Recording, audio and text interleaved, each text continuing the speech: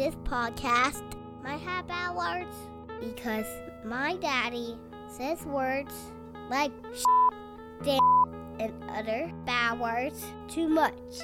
Listener discretion is advised.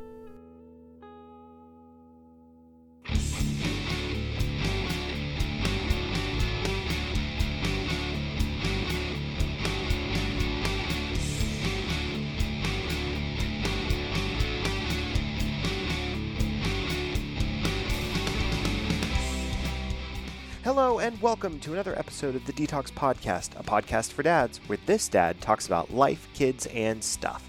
I am your host, Joe Shaw.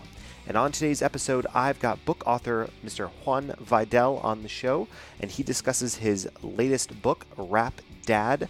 And we do a great deep dive into a lot of different facets of his book, including why hip-hop has influenced him so greatly, how fatherhood has changed him, and a lot of personal struggles he's gone through all throughout his life, and new stuff to look forward to on the horizon for Mr. Vidal. For those that may not know, he is a writer and cultural critic for NPR. His work has appeared in Vibe, Esquire, Rolling Stone, and GQ, among others. Rap Dad is his first book. It is by Simon & Schuster, and you can pick that up. We've got it in the show notes for you.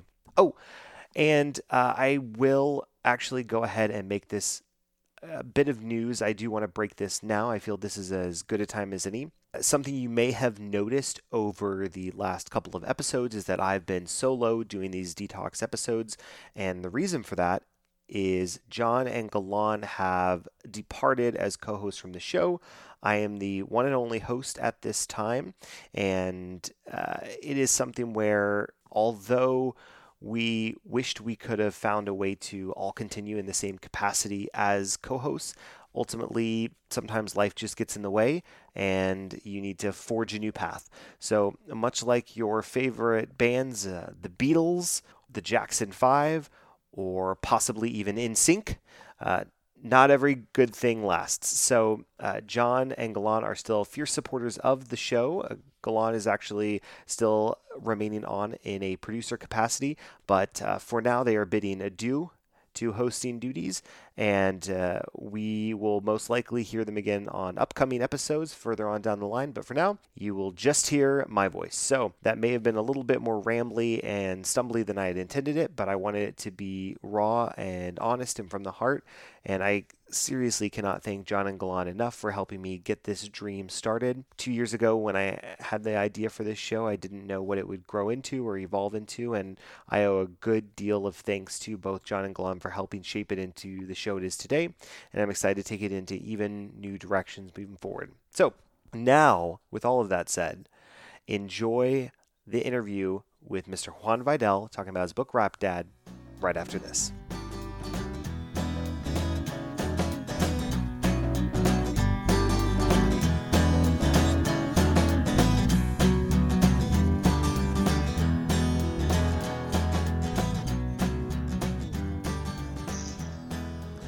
Welcome back to the DTALKS Podcast. With me at this time is noted author and father, Mr. Juan Vidal. Juan, thank you so much for being on the show today.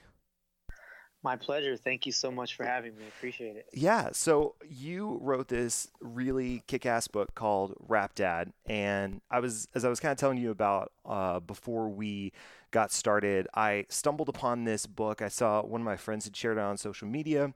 I did a deep dive to find out everything I could about this book, and then I instantly hit you up to try and bring you on because this book is just, it struck a lot of personal notes for me that I'm really excited to dig into, and I think our listeners and readers of your book will really appreciate and get excited about. So I'm excited to get going. That means a lot. Thank you. No problem. So let me go ahead. I'm trying to figure out exactly where I want to start. So I think we'll just start kind of towards the beginning. You've got this really cool passage towards the beginning of your book where you talk about, you actually specifically call out Public Enemy, rap group or hip hop group Public Enemy, as the black version of the Clash. I thought that was a really cool and apt comparison between the two as far as culturally what they meant and also like musically and what they were trying to do. And you have a good portion about Public Enemy, and I'll read just a little bit. Public Enemy was an impassioned artistic and social response to the Reagan era. A number of Black and Latino families were living well below the poverty line, and getting access to resources became increasingly challenging. So as I mentioned a second ago, you singled them out as the Black version of the Clash and how they were the impassioned artistic, et cetera, social response to the Reagan era. Can you speak to how you feel Reagan's policies affected the world in which you were brought up in?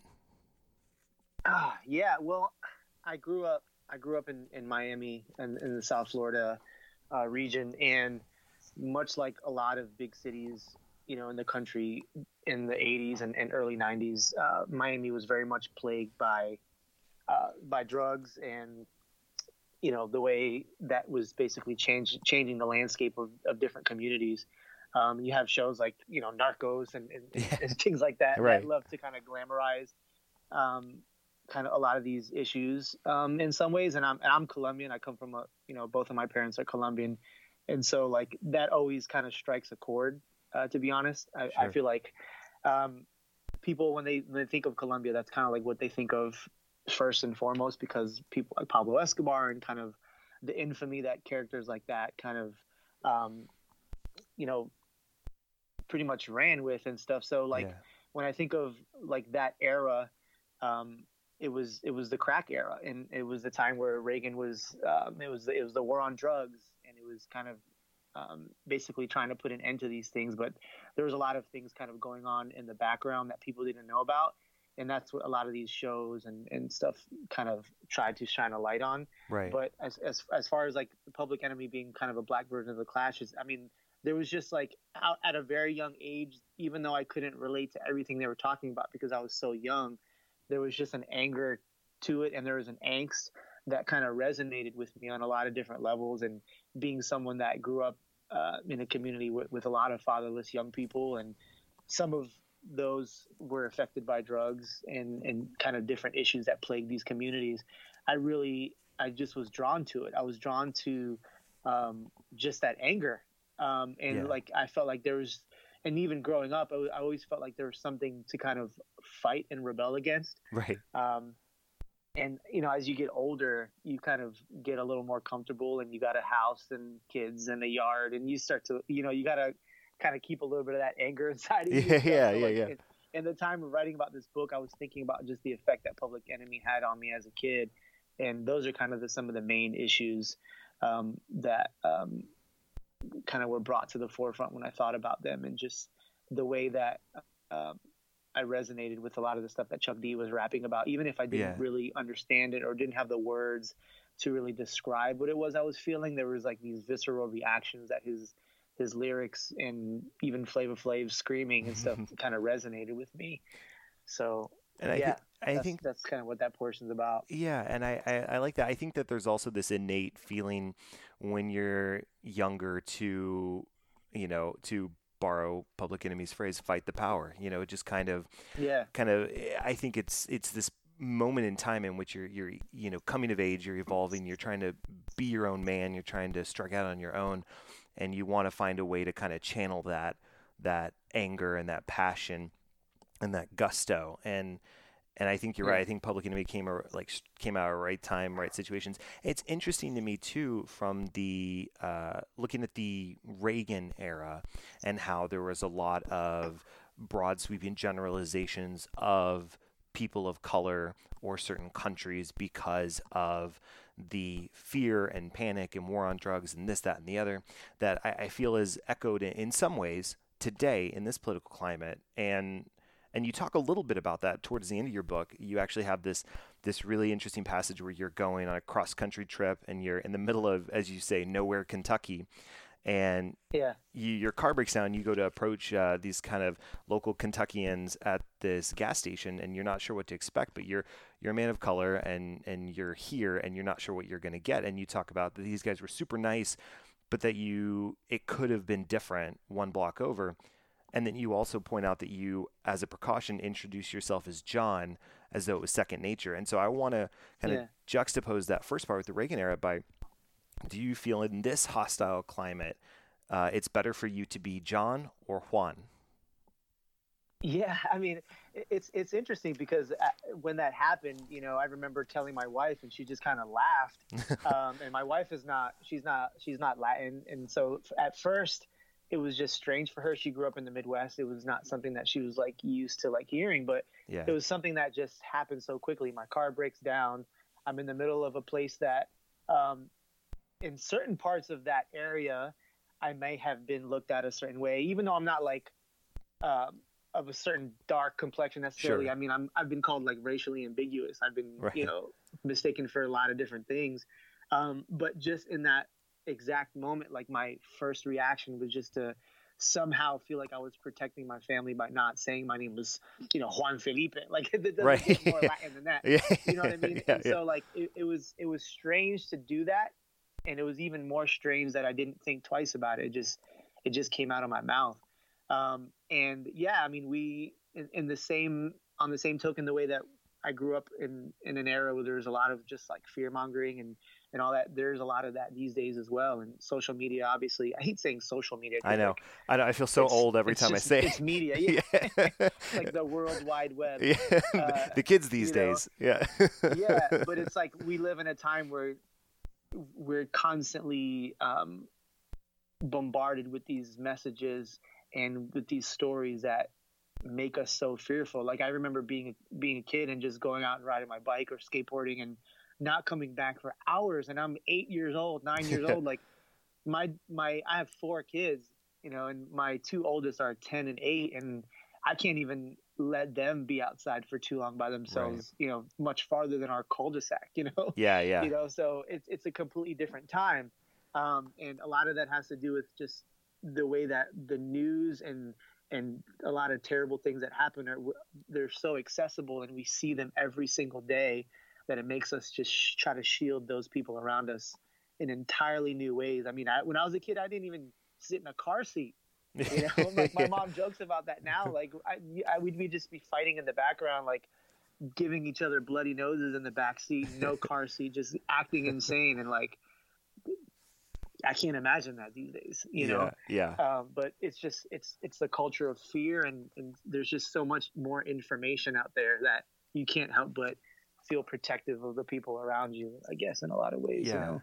Absolutely. And I think it's also something where we've covered this a couple times on this show in various ways, but as far as political climate or fear mongering or what have you, there's a lot that divides us Yeah. as people, as Americans, and just as human beings, and the only way in which we're going to come together is really what you reference kind of right at the end of the book, where you talk about the only way for people to grow in empathy toward their neighbor is to listen, put in the Yeah. work, be willing to have their hearts and minds broken and opened. And I cannot speak, like, I mean, that is so true. The best conversations I've had with people across the spectrum of views has been when we've just sat down, broke bread, had a drink, and just Yeah. hashed it out. And I wouldn't say that everybody's thoughts are changed or their views are going to be different versus like how they're Yeah. voting or whatever, but you start to understand the why. Why do you have this fear? Why do you have this unrest? Why do you have this feeling or this view that you've come to? And maybe you, by sharing, by breaking bread with me, you understand a little bit more about where I'm coming from, and we can work Yeah. together. But it's so hard when everybody's in an echo chamber, and it's hard to combat that. How do you try and bridge that gap in your day-to-day life when you interact with people that may not be on the same wavelength as you? Yeah. I mean, it really all comes down to conversations. It's so easy to drag people on social media because Yeah. maybe they misspoke or they said something that offended us.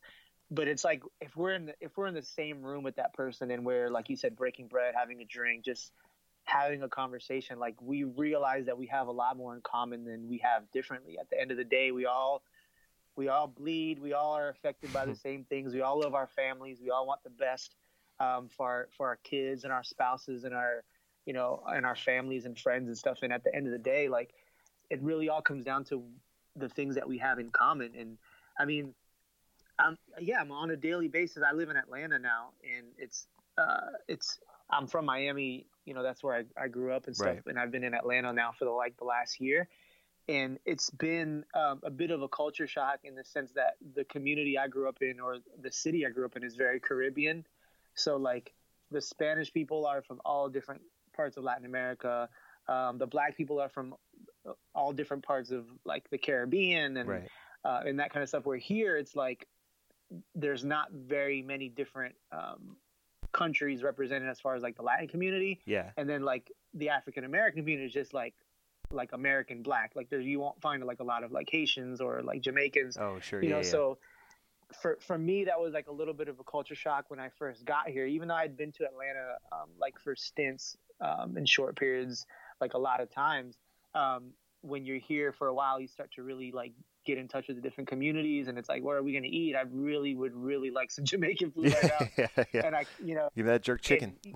Yeah, you find it, but you got to look a little harder. Right. So, but it just all comes down to just being a part of a community and kind of like injecting yourself into these conversations and learning from people that are not like you. Right. And I think that's the key. That's what makes the world a better place. Not to sound like all like Hallmark Right. Heritage, but like that's what it really, give the world a Coke, but yeah. Yeah. I mean, it's a cheesy campaign, but it's accurate in that like if you just share something with somebody, then you can start the conversation. But yeah, one thing I find that divides a lot of people, especially down here in Dallas-Fort Worth, Texas, where you're firmly in like the buckle of the Bible Belt is what we used to describe it as, is religion. And a lot of people are, they recognize the fact that America is founded on religious freedom, but when it's not their religion, they tend to bristle up at it. And I find that is one of the hardest gaps I have as a person in my day-to-day life with my friends and people I interact with. It's a big bridge I have to divide. And so I start tapping into what I feel, because I'm a very spiritual person. And so I feel, and your section, and to the point I'm getting at, to not bury the lead, is you have this section in here where you talk about being invited to church and how you talked about you always felt like you'd seen the devil multiple times in various manners growing up, but this seeing everybody worshiping together and hearing people speak these words of power, it was a very ethereal moment, and you felt I've met the devil, now I'm meeting God. And it tapped into this spiritual part where you even talked later about, for you it was always about words. Hip hop artists were writing these really impactful, powerful words and poems, and you're also seeing a lot of that echoed in specific biblical passages too. So for me, when I'm trying to bridge that gap on a spiritual level, I try and tap into how I'm able to experience God, or tap into my spiritual essences. And what I'm getting at it here is, how are you able to kind of bake in your spirituality into your interactions, your writings, what you do? I mean, Chance the Rapper, who you reference, and he's one of my top 3 favorite rappers, bakes God into his raps and everything he does. And it's so cool just seeing him interweave that. So I want to know kind of, what do you take from those passages, kind of take us through that journey, and then also how do you weave all that into your day-to-day? Yeah, for sure. I mean, I didn't grow up in church. We'd go to, Catholic mass every now and then. Sure. And my mom would always say that our house was like a Catholic house and stuff, but it wasn't like something that was practiced all the time. But yeah, I mean, when I was messing up a lot, and I remember being like in high school, and just some kids that I played basketball with and had a mutual affection for like hip hop and sports and different things. And we had a lot in common. I remember they invited me to the youth group, and I didn't think twice when I said, yeah, I'll go, because it's like someone inviting you to the movies. Right. It was, I didn't think of it as anything different. It didn't feel strange at the time, because I really had no concept of what is youth group was in this context. Because like these are like young people, like 16, 17 years old. Church, I mean, okay, this sounds interesting. I didn't really think too much about it. And I remember walking in this room, and there's just like a few hundred teenagers that like look like me or dress like me, people I recognize. I'm like, yo, like, what in the world is this? This doesn't look anything like the church I remember going to, like a Spanish service that's like 4 hours long. Right. And you're just like dreading every moment of it, So like from then on began, a relationship with like these young people who became like my best friends to this day. And, a relationship with God and faith is a big part of my life and stuff. And as a writer and even as a book critic, I mean, I write for NPR and stuff. And every now and then, like when it comes or when I'm like spurred to, I try to inject some of that stuff in, not necessarily in criticism of books or anything, but like in essays or whatever. Like I've written stuff for NPR, like the power of hymns or, just the beauty of that language. Like there's nothing like a beautifully wrought hymn, just like that language, the power that it carries. And that's something that attracted me to church early on. Cause like you mentioned that, that passage for me, it was always about the words. Right. So in the same way that I was attracted to like Public Enemy and the anger and the words that were used, it was the same thing with like kind of those initial experiences in church where they were reading like these, Proverbs and Psalms. And I was like, this is dope. Like, this sounds like the Fugees or like this exactly. sounds like, like early Outcasts or like Goody Mob, where like they would have like these interludes where like they're praying and like there's all this like spiritual imagery and biblical imagery and stuff. And I was attracted to it, but I didn't understand some of those lyrics until I started going to church. And I was like, oh wow, like this is not actually originally a Goody Mob lyric. Like this is a song, right? That they adapted into one of their verses and stuff. So I started to kind of make those connections, and that's what really kept me kind of continuing going to church early on. And then from that moment on, I had like more personal experiences that were kind of more kind of touching in more personal ways, as opposed to just references to other art forms or whatever. That's awesome. So yeah. Do you have a favorite hymn? There's this one actually called It Is Well With My Soul. Oh, that's my favorite hymn. Oh, yeah. It's powerful because I can't remember the name of the author that wrote it. But he wrote it after like his whole family died in like a shipwreck. And it's like this really dark story, and it's like his wife and like I think daughters, like just a whole bunch of people. His whole family died. And he wrote that hymn, and like I'll never be able to understand how you can write something so beautiful after such a tragedy like that. It's giving me chills just talking about it. Yeah, exactly. But it's so I mean that's a really cool one. It is, and I think that a lot of great art comes from the grief and tragedy, and it's a way for us to express our deepest feelings and kind of try and make sense of it. And I think that's what the songwriter was. I was trying to pull it up, and I'll get it later. If I don't get it before the episode, I'll put it in the show notes for those that are curious. But I side note, my dad, shout out to my dad, Cliff Shaw. I made him a Chance the Rapper fan when I introduced him to a track on Coloring Book. And this is my dad. He can appreciate hip hop, but I wouldn't call him a hip hop fan. And he is a pastor, a reverend, and actually for a local soccer team for FC Dallas. So he's been with them since '96, since the league started. So he has been there. And I said, hey, you got to check out Chance the Rapper. He's great. And I explained how he interweaves God. And he was like, what? And I sent him How Great Is Our God, which is actually a Chris Tomlin worship song that Chance reworked for his album. And he texted me when he got done. He was like, this song is dope. I need more of this guy. Did he say dope? Yes, he did. He did. That's amazing. It's the first and last time he said it. Chance the Rapper is kind of an anomaly because, like, he'll just be talking about some ratchetness on one song, and the next song is like, how great is our God? Check out this Gucci belt, and then that's beautiful to me because I'm sitting here, I'm having some whiskey and talking about him. You know what I mean? Right? Yeah. We're it's just like that dichotomy. It's like we're all messy and we're all have our vices and we all have our things, and like I love the way that Chance the Rapper kind of puts that out into the forefront, right? And it's like you can't really label it Christian rap necessarily, or maybe you can. I maybe he's even said that. I think he's actually even tweeted that before, like I'm a Christian rapper actually. but no one puts him in that category because he's such a well-rounded storyteller, and just his music resonates on so many different levels. Like he can have How Great Is Our God with Jay Electronica and then have a song with Justin Bieber.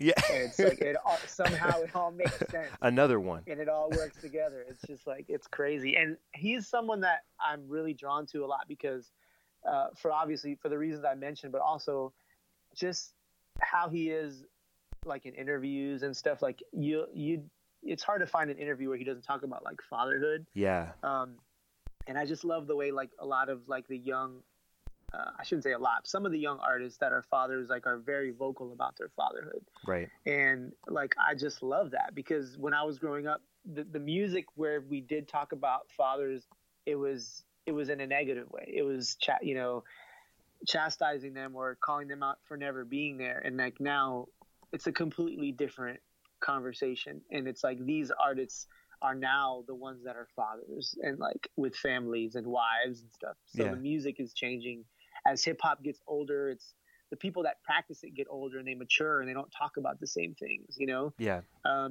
It's beautiful because it's like, you think of like bands like the Rolling Stones and stuff like, still trucking, man. They're like, I don't know how old Mick Jagger is. Oh man, he's old. But it's like, but it's like, I think that's what's going to happen with rap, where a lot of people say, oh, it's a young man's game. And I guess in a lot of ways it is, but Jay-Z is still on top of his game. Like his last record was one of his best. Yeah.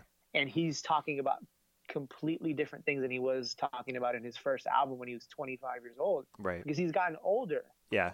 So as I love the way that hip hop has matured and the content is taking on just like all these, going on in all these different directions. And it's beautiful to see. And that's one thing I really love about Chance the Rapper. He's super well-rounded and super young to be doing the things that he's doing. I love it. Yeah.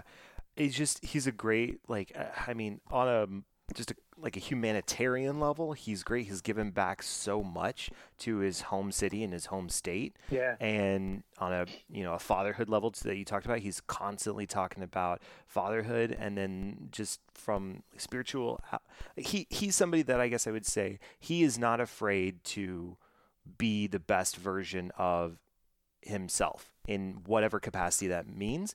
Yeah. He doesn't care. Like, if you're not spiritual, don't care. I feel this way, so I'm going to put it out. I don't care if you're not a father. I am, and I'm proud of that, and so on and so forth. And it's just, it is odd in a good way how somebody is able to be that holy, Yeah, yeah. Fully realized is the phrase I heard recently about used to describe Chance, and it was very apropos. It was great.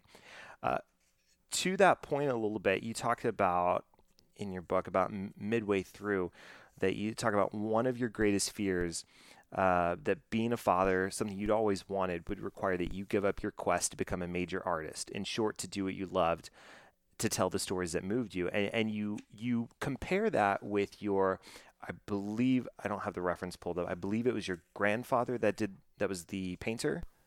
Yeah. Okay. And so, and you felt that he kind of sacrificed his passion for the family because that's what he needed to do. He needed to provide for his family.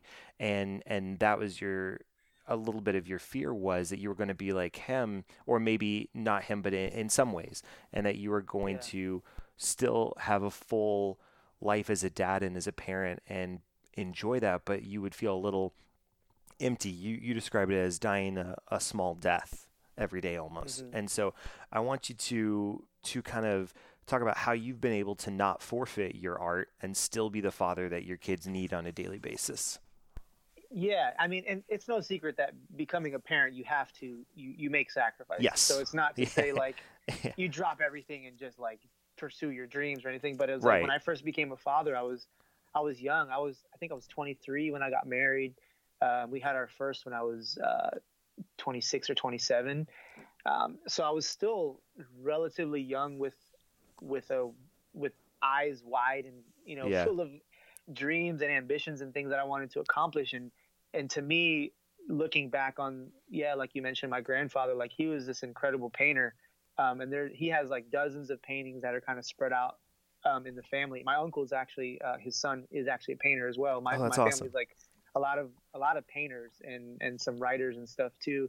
But I always, even as a young kid, like I just admired like his art and just my grandfather's just personality and the way that he carried himself. He was obviously a lot older at that time, when I was in the picture. But as I got older, the more I learned about him and just his art and the ambition that he had as a young man who had like a big family. He had like 6 kids.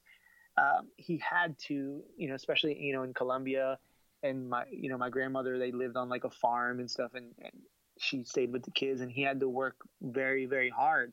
And so he wasn't able to kind of put the passion that he had for his art out there in the way that you can these days. Like we live in an entirely different era, where you can have 3 and 4 jobs. This is like the freelance, Yeah, it really is. The freelance generation is just like all side hustles. Yeah. There's been times where I've had like 4 jobs. It's like 1 job for each kid. Right. Is what I used to joke about. But so, early on, because I come from a music background, and obviously I cover some of this in the book, being signed to a label and having to tour. And this is when we had 1 and 2 kids, is when I was kind of touring more heavily, and it was like, oh, daddy has to go for 2 weeks, and as I got a little older and more into it, like that traveling wasn't as fulfilling as it once was, because I didn't like leaving my family. Right. So there were those sacrifices that I had to make, but at the end of the day, like I always wanted to be a writer, and music is something that kind of just took off first. It was kind of like my second dream that ended up taking off, a little more, where I didn't have time to like really write like stories and stuff like that anymore. So when I stopped touring, I had more time to really like invest in like what my first passion was. And that's when I started, writing full time for different magazines and stuff. But that was kind of more in line with what I always wanted to do, was to just be home and sitting in the dark and staring at a blank computer and like smoking cigarettes and getting mad and Yeah. So like that's kind of always what I wanted to do. So for me, it kind of worked out in a lot of ways. But yeah, I mean, I did have to make a lot of those sacrifices, and had I not stopped doing music, I don't know where it would have gone. Yeah. Maybe it would have fizzled and I would have just gotten tired of it in some other fashion, or maybe it would have taken off. Who knows? Right. But yeah, I mean, parenthood comes with sacrifices, and I'm fine with that. But I didn't want to give up everything that I wanted to do, because I knew that I would only end up angry, and just bitter that I wasn't able to do the things I wanted to do. And above all that, like, I also feel like you're teaching your kids a lesson in that as well, is that they can go after everything that they want in this life, and yeah, they're going to be sacrifices they have to make along the way, and speed bumps and stuff. But like ultimately, like that was a lesson that I kind of wanted to pass on, is like, you pursue your passion until the very end. Now that doesn't mean that keeps the lights on. Maybe you pursue this passion while you have a regular job, right? But you but you don't stop painting, right? You don't stop building and making the thing that you want to make because you have a family. Yeah. If anything, you bring your family into that. Like I remember when I first, was having kids, an older couple that I knew was telling me and just giving me game about how, like, when they became parents, like they didn't adjust their lifestyle completely to their kids. They made their kids adjust to their lifestyle. So they would bring them out to the parties that they went to all the gatherings.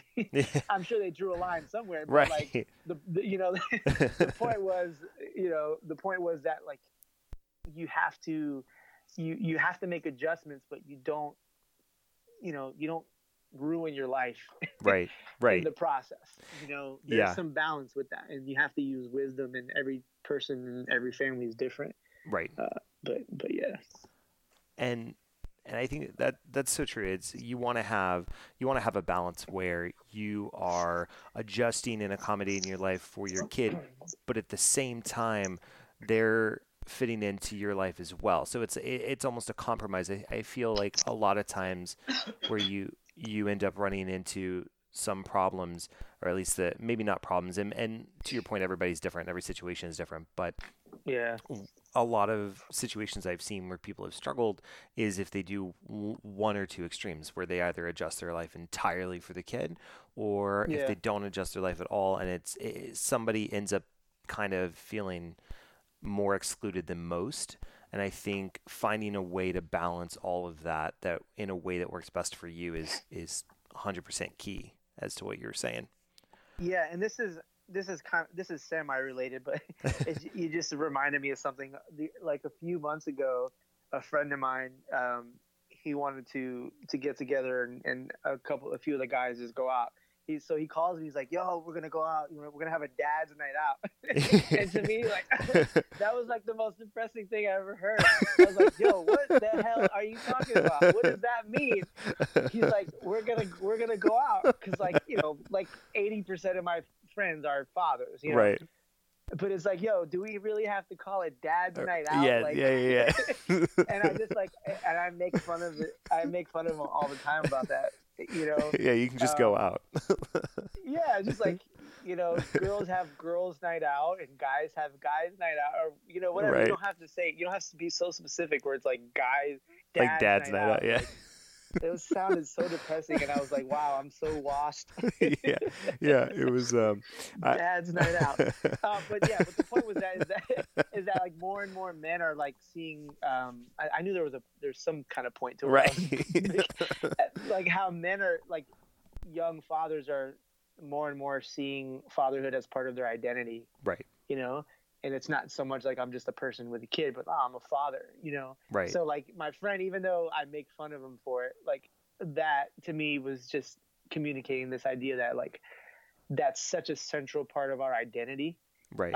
Being fathers, and like all of what that entails, that he would even use it in such a in such a way that I wish he wouldn't use right. it, but yeah. But I can understand why, like, that was like an inclination that made him use that word. Right. Oh man, it's okay. I feel in a similar way. I always and I don't know where you stand on this, so I'll try and couch this, but I always cringe when people say, "I just got to get him his man cave."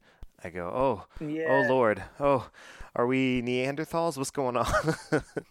Yeah, that's kind of lame too. I'm just like, you can have an office, like everybody can have an office. You can have your space, nothing wring with that. But do we really need to designate it a cave? Ooh, yeah. But that's just me. Yeah. No, I'm with you on that. Okay. It makes me feel like I got to go hunt some food and then like drag it back to my cave to eat. Like, I don't know. Yeah. Don't go in there, Dad. He's eating a lion or whatever. I don't know. Like I'm bringing back a lion. I don't know. All right, I'm really off base here. Okay, let me bring us back in. You're talking about, how you we're talking about sacrifices and ways we're adjusting our life for our kids and making it work, finding the balance. We're talking all about finding the balance. And you talked about giving up music, wanting to be a writer, and you've got a chapter about how I'm trying to find the specific passage. Here it was. It was you talk about your relationship with your wife, Reagan, and how you said all that you'd suffered over the last years, the shouting matches and the bitter nights, have brought our marriage to the ground. I accepted that the only way to salvage the relationship was to move.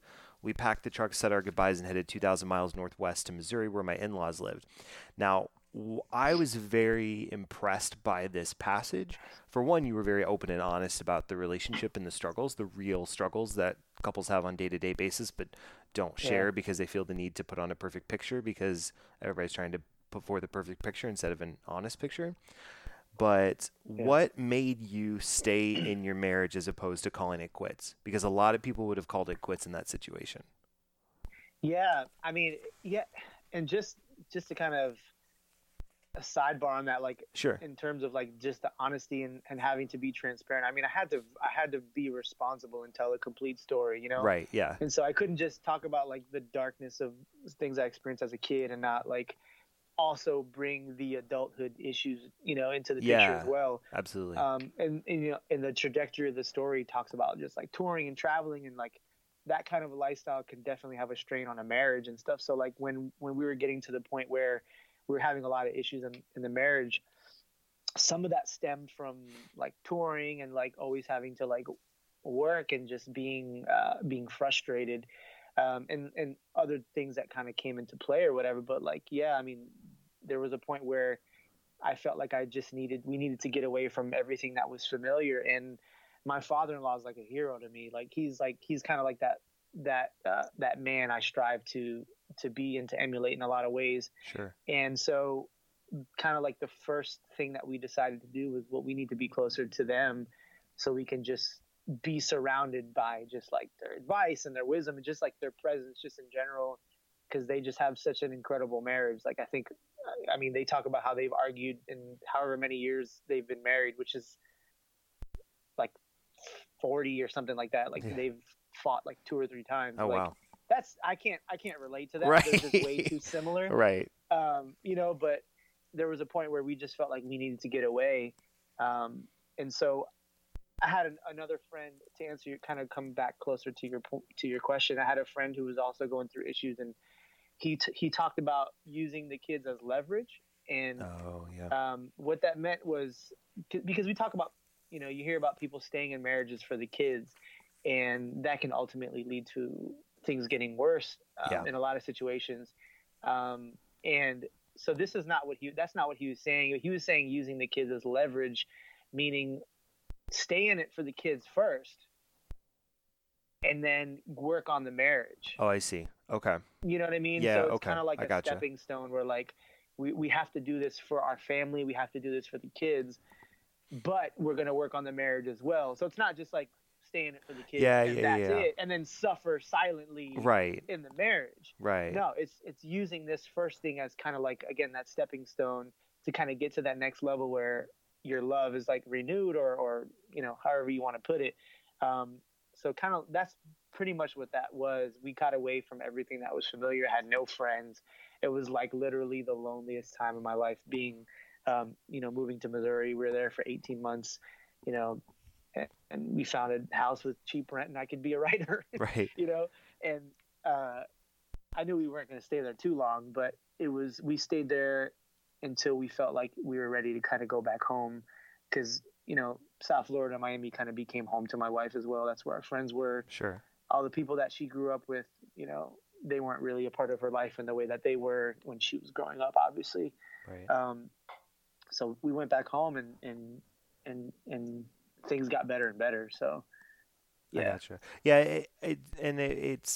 It's a good point that you bring up, talking about your friend and also talking about yourself, and that I find that's a good, if I had to kind of not rephrase it, maybe reframe it a little bit for listeners, it's almost in the sense of, you say, look, for whatever reason, our relationship is currently not working, but we are committed to working it out, or to working together. So let's focus on just co-parenting together. Let's be the best parents we can be for the kids, working together, establishing that like teamwork dynamic.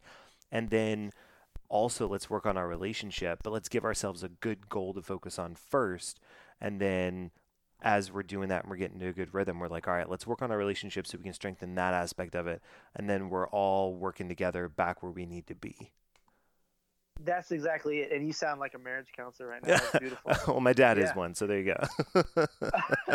Perfect. There it is. Yeah, man. That's good. One aspect, I know this is a little bit jumping backwards a little bit. We're kind of been jumping around all the book, but it's because I got a lot of points and trying to weave it in. But you talk about, you reference this several times in your book. You call it the sadness, and you can, you know, some people can equate that with depression. Some people can equate that to just feelings of loneliness and helplessness, or I think it's different things for different people. And so I really appreciated that you kind of called it the sadness, and people can take from that what they need to take from that. But you talk about the fact that days carried on, and this is before, I want to say this is before the move, if I have my notes correct. The sadness grew more frequent, where before your spells of depression were scattered, now they lingered and increased in strength. You'd never heard of men having postpartum depression, but it seemed probable. Little sleep and unfilled desires piled on like toxic waste. And you found, but even though, so you talk about, and I'm kind of skimming down here, you often found it difficult to leave the bed on some days. However, you found joy on better days in your son's laugh, writing, recording, making love, quiet dinners at home.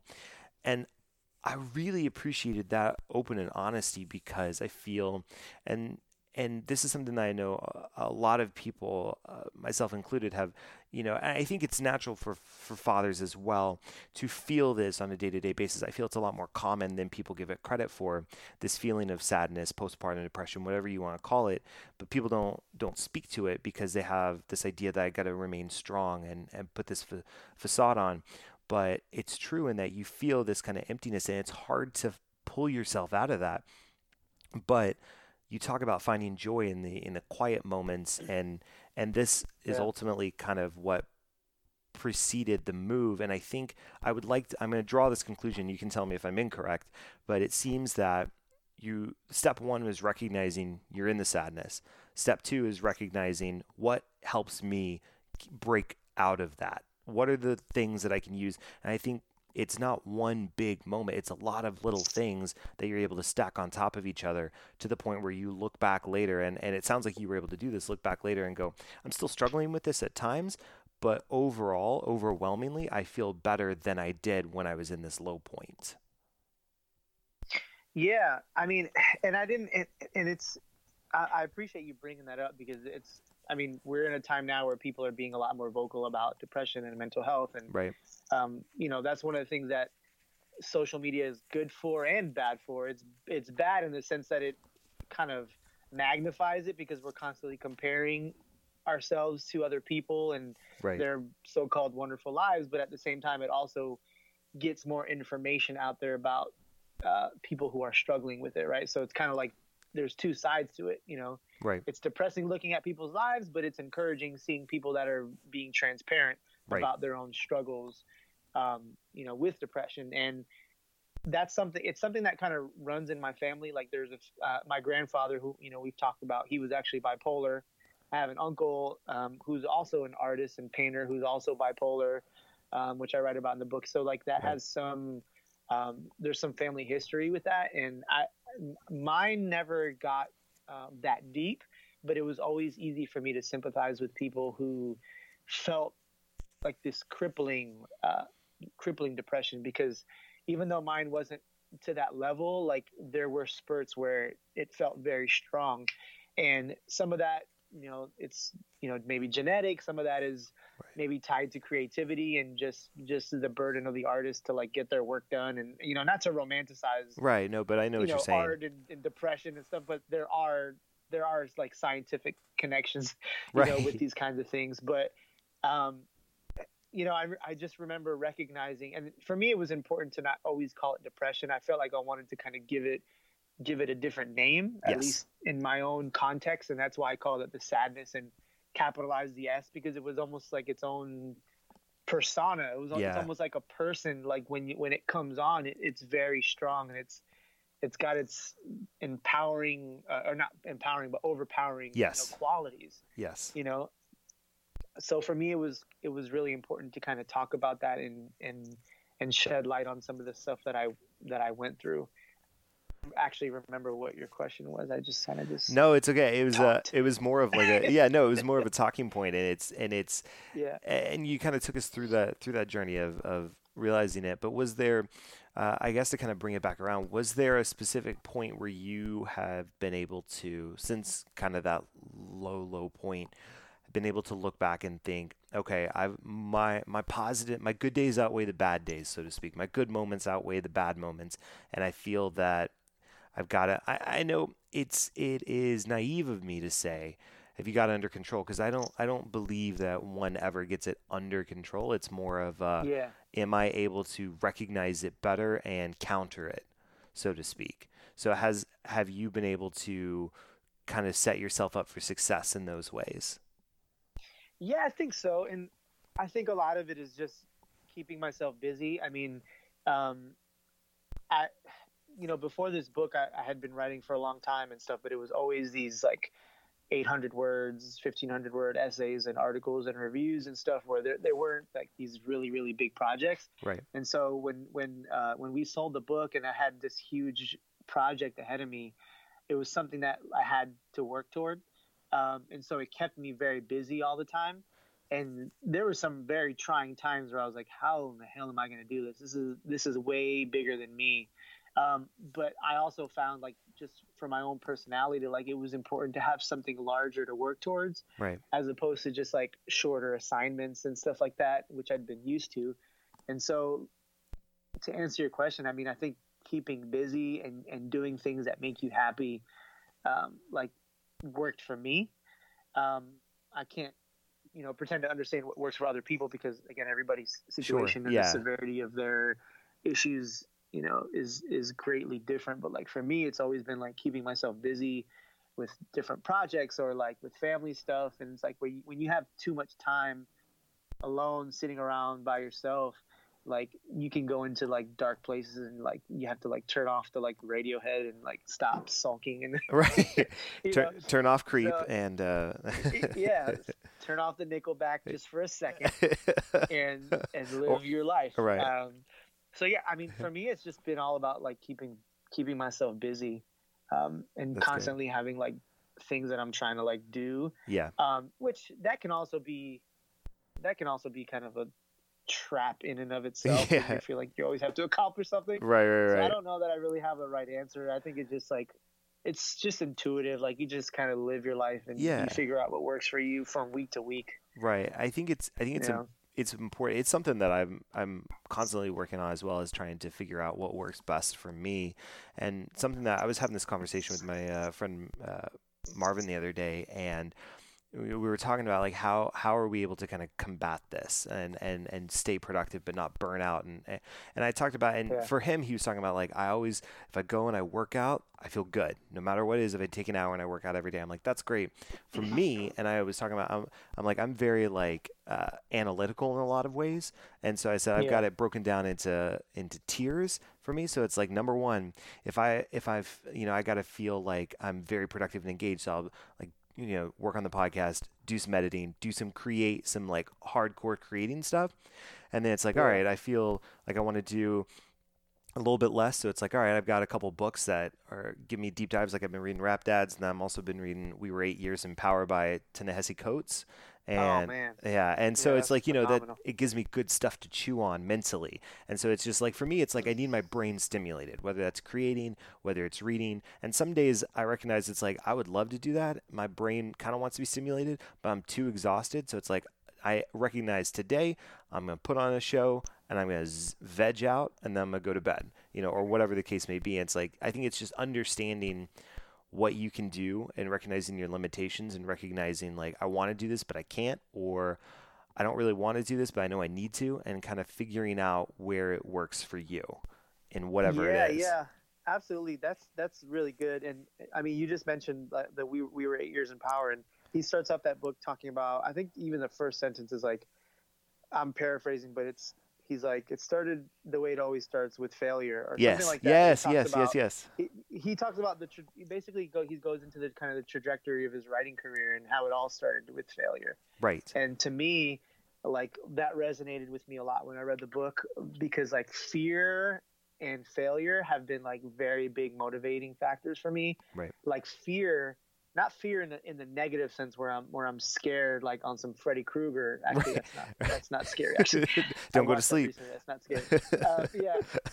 But fear in the sense of doing things that are so-called, or that you might think are outside of your comfort zone, or you're way above your limitations and stuff. And to me, like, this book was something that I was very passionate about the idea, and had a proposal together, had the whole thing, and I'm ready to do this. And then you sell the book, and it's like, I'm engulfed with fear now, because now I have to actually do this. Right. And I got to see it through. Yeah.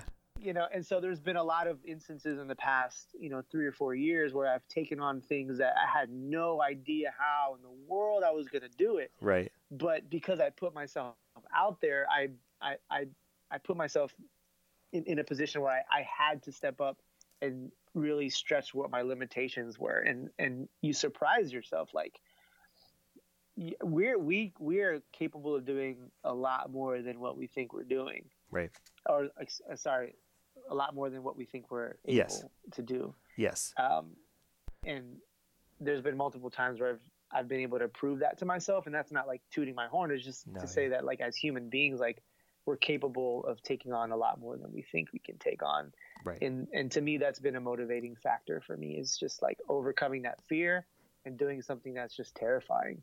Right. Absolutely. One last question I've got for you here, and then I've got a couple questions that people sent in, if you're good with that, and then we're gonna wrap this up. But talking about the fact that we can do so much, we are capable of so much more than we even believe we are. You've got a great passage talking about how we treat our daughters, and you've got this great passage talking about, one thing I've noticed is how we as men tend to treat our small daughters like delicate princesses, soft as feathers, over and over again. And you basically, to paraphrase, talk about how we're treating them this way, and then it's no wonder that maybe they're getting the wrong message from us. So and you talk about how I'm trying to pull this, that you become more cognizant about the language you use when affirming your daughter. Beauty is merely one of her attributes, and I would argue the least important. I need her to know that while she is certainly stunning, she's also strong, fast, intelligent, tenacious, and capable of doing anything her brothers do. And that was so powerful to me, because I have two kids. I have a daughter and a son, and I approached my daughter in the exact same way. And I was essentially screaming at the book, yes, yes, yes, when I was reading that, because I feel 100% that way. It's like you want them to get the right messaging, and we spend a lot of time wrapped up in telling them how beautiful they are. It's easy to not reaffirm their other, more, maybe arguably more important attributes. So to that point, can you speak to the more quote-unquote evolved way of fathering and treating our daughters that you put forth, and why some people might actually be resistant to that change? Yeah, I mean, it's funny because, I mean, gender dynamics continue to change. And this whole idea of like the damsel in distress, and like this woman that's just constantly waiting for a man to come rescue her and all that, like, to me, like, that's just so tired and so outdated, and it's like our culture has grown so much, and it's closer to how it always should have been. Now granted, there's a lot of things that still need to change, and we have to make a lot more strides, but like that's something that I really try to be mindful of, like you mentioned, as far as the passage in the book when I'm affirming my daughter, and just making her realize that she can do anything that her brothers can do. Like, when my relatives are around my daughter, and they're lying, and they're always just like, oh, you're so beautiful, and look at your hair, and like my princess, and all this. And I'm just like rolling my eyes, like agreeing with them. But it's like, yo, like everything that they're complimenting her on is just on like the exterior, and like she's so much more than that. And I know they don't mean any harm by it. Sure. Yeah. They're affirming her. They're saying nice things, and I do love that, and I appreciate it, and I do it as well. But it's like, when she's outside playing and she falls, am I going to just go and just like coddle her? Oh my God, oh my God, oh my God. Right. But when my sons fall, like, I don't do that. Like, yo, get up. Like, I can tell that you're fine. Right. If they break their leg, like, obviously I can, it's a different situation, but like, it's just, we're in a culture where I see so many men just constantly treating their daughters like these princesses that are just these glass houses that are so fragile. And it's like, they're not that. And I don't think they want to be treated that way. Right. Yeah. And I talk about a friend of mine in the book, a friend of mine named Nick, that like he puts his daughters in like all kinds of sports. Like, they're playing soccer, they're doing karate, they're doing like all these different things. And it's just like, it was really inspiring for me to see early on, because when he has two daughters, and when he had his first daughter, like I had two boys. So like seeing the way that he treated his daughter, and the way that he just like spoke strength into her, and just affirmed her in a lot of different ways, I was like, wow, I've never seen a man father a little girl this way. Right. And it was very like instructional to me. And I didn't know I was going to have a daughter at the time. Yeah. But when I did, I remember thinking back on like those moments of like, wow, this is one of my best friends. Like, look at the way that he's raising his daughters. And it's like, it was very telling to me, and it was very educational. And I kind of put a lot of those things into practice. And and our culture is changing, and I think it needs to go more in the direction of how it always should have been, which is treating human beings as equals. And right. And yeah.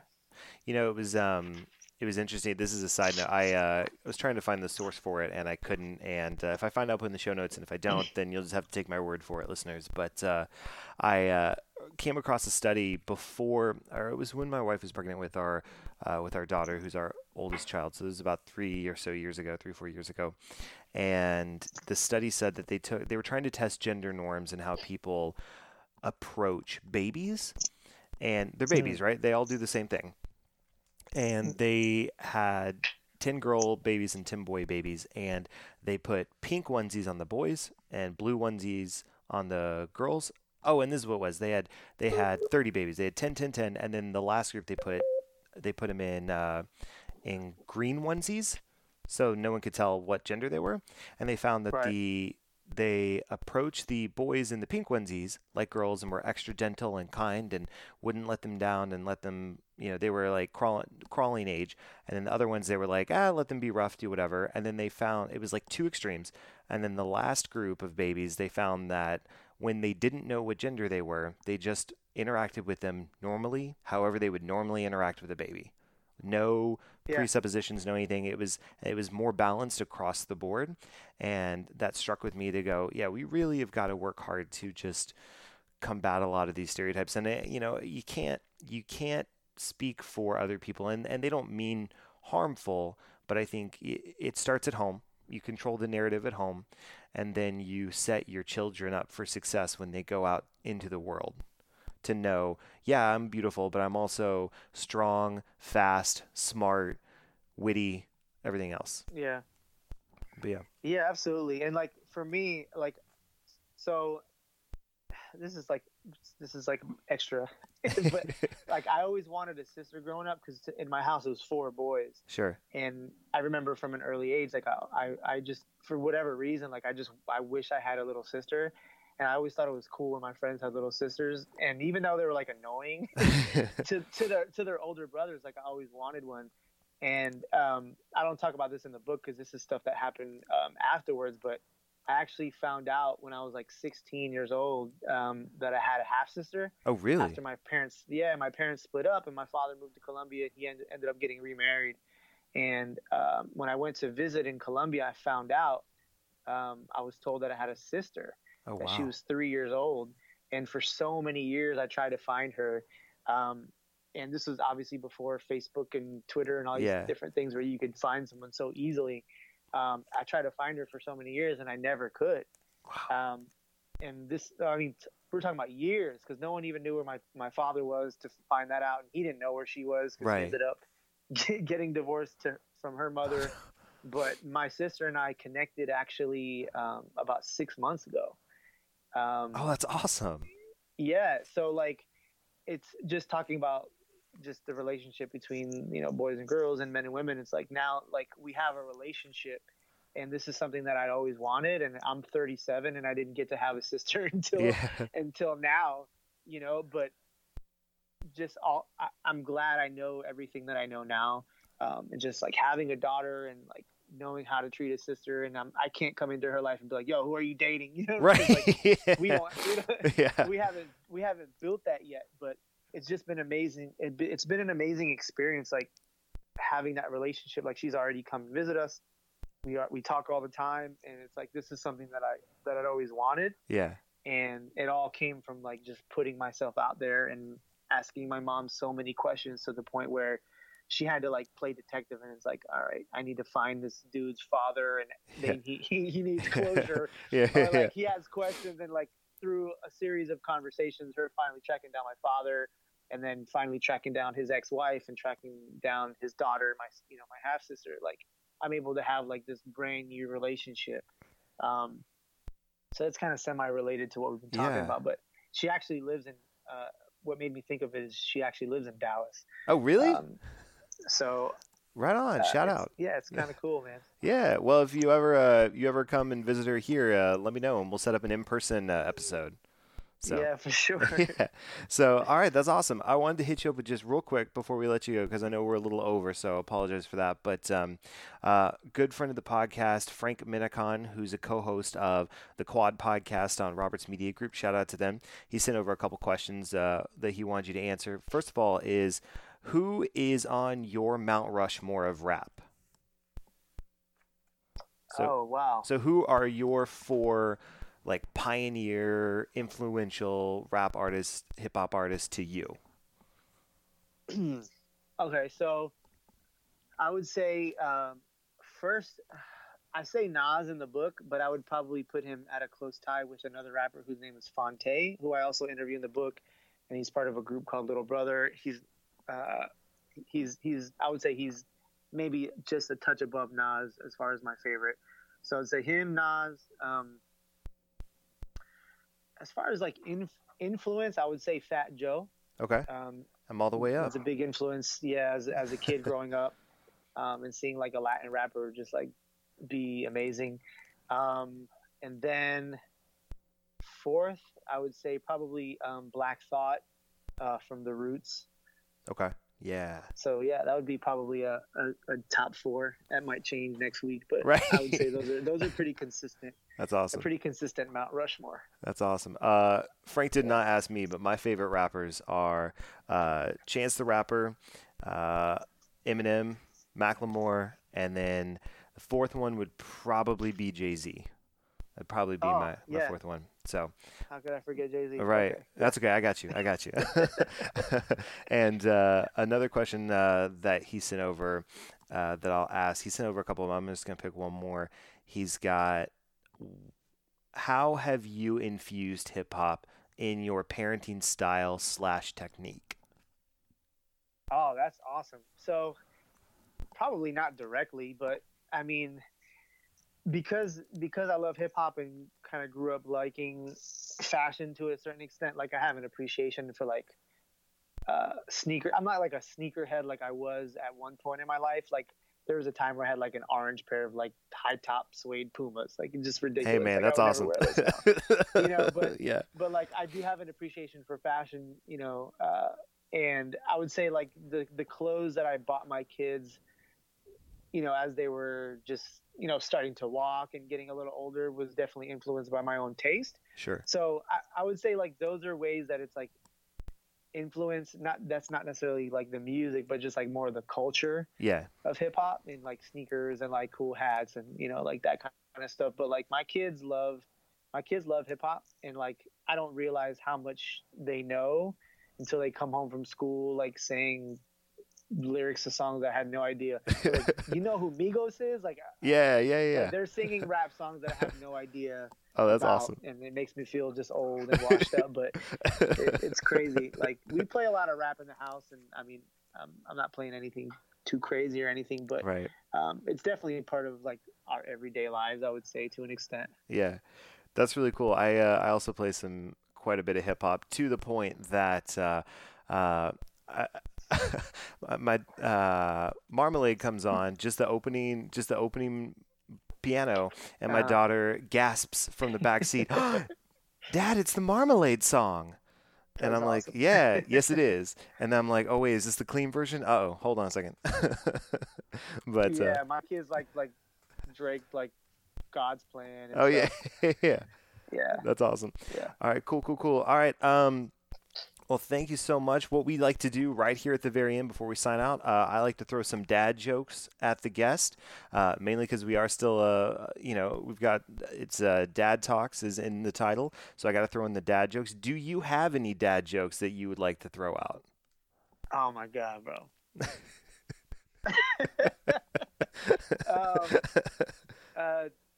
Did you hear the joke about the butter? No, I didn't. Don't spread it. Wow. That's bad. That's awesome. Hey, it's all good. You know the difference between a bad joke and a dad joke? Just one letter. What? No, I get. All right. Oh, that's really bad. It's all right. I got some. I got one. I've got a couple dad jokes, but I've only got one that is on theme. But I'll start with that one. Why did Snoop Dogg grab his umbrella? faux drizzle.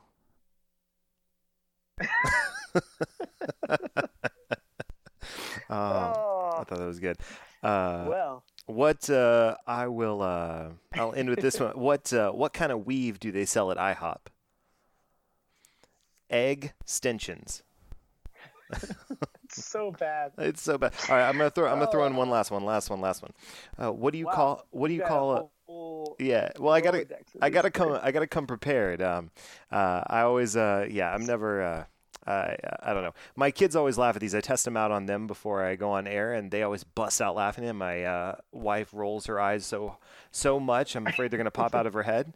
But I feel like that's my key demographic right there: 4-year-old and a 1-year-old. But what do you call a fat psychic? A fortune teller. Oh God! Fortune. All right. Juan, if people want to follow you and keep up with everything you're up to, what's the best way for them to do that? Twitter and Instagram is just It's Juan Love. ITS Juan, my first name, and LOVE. It's Juan Love. Cool. We will, of course, link to that and put that and tag you in everything for the episodes. That's awesome. And we need a hashtag for this episode. Should we just use #RapDad? Yeah, sounds good. All right, cool. All right, listeners, thank you so much for sticking around. If you want to have your story told, or you know of somebody that should have their story told, you can reach out to us. The easiest way to do that is to go to DTALKSpodcast.com. That's DTALKS podcast.com. You'll be able to email us, find us on all social media where we're at DTALKS Podcast, and get in touch with me, Joe, the host. And until next time, everybody, #RapDad and #BeABetterDad. DTALKS is a production of Vocal.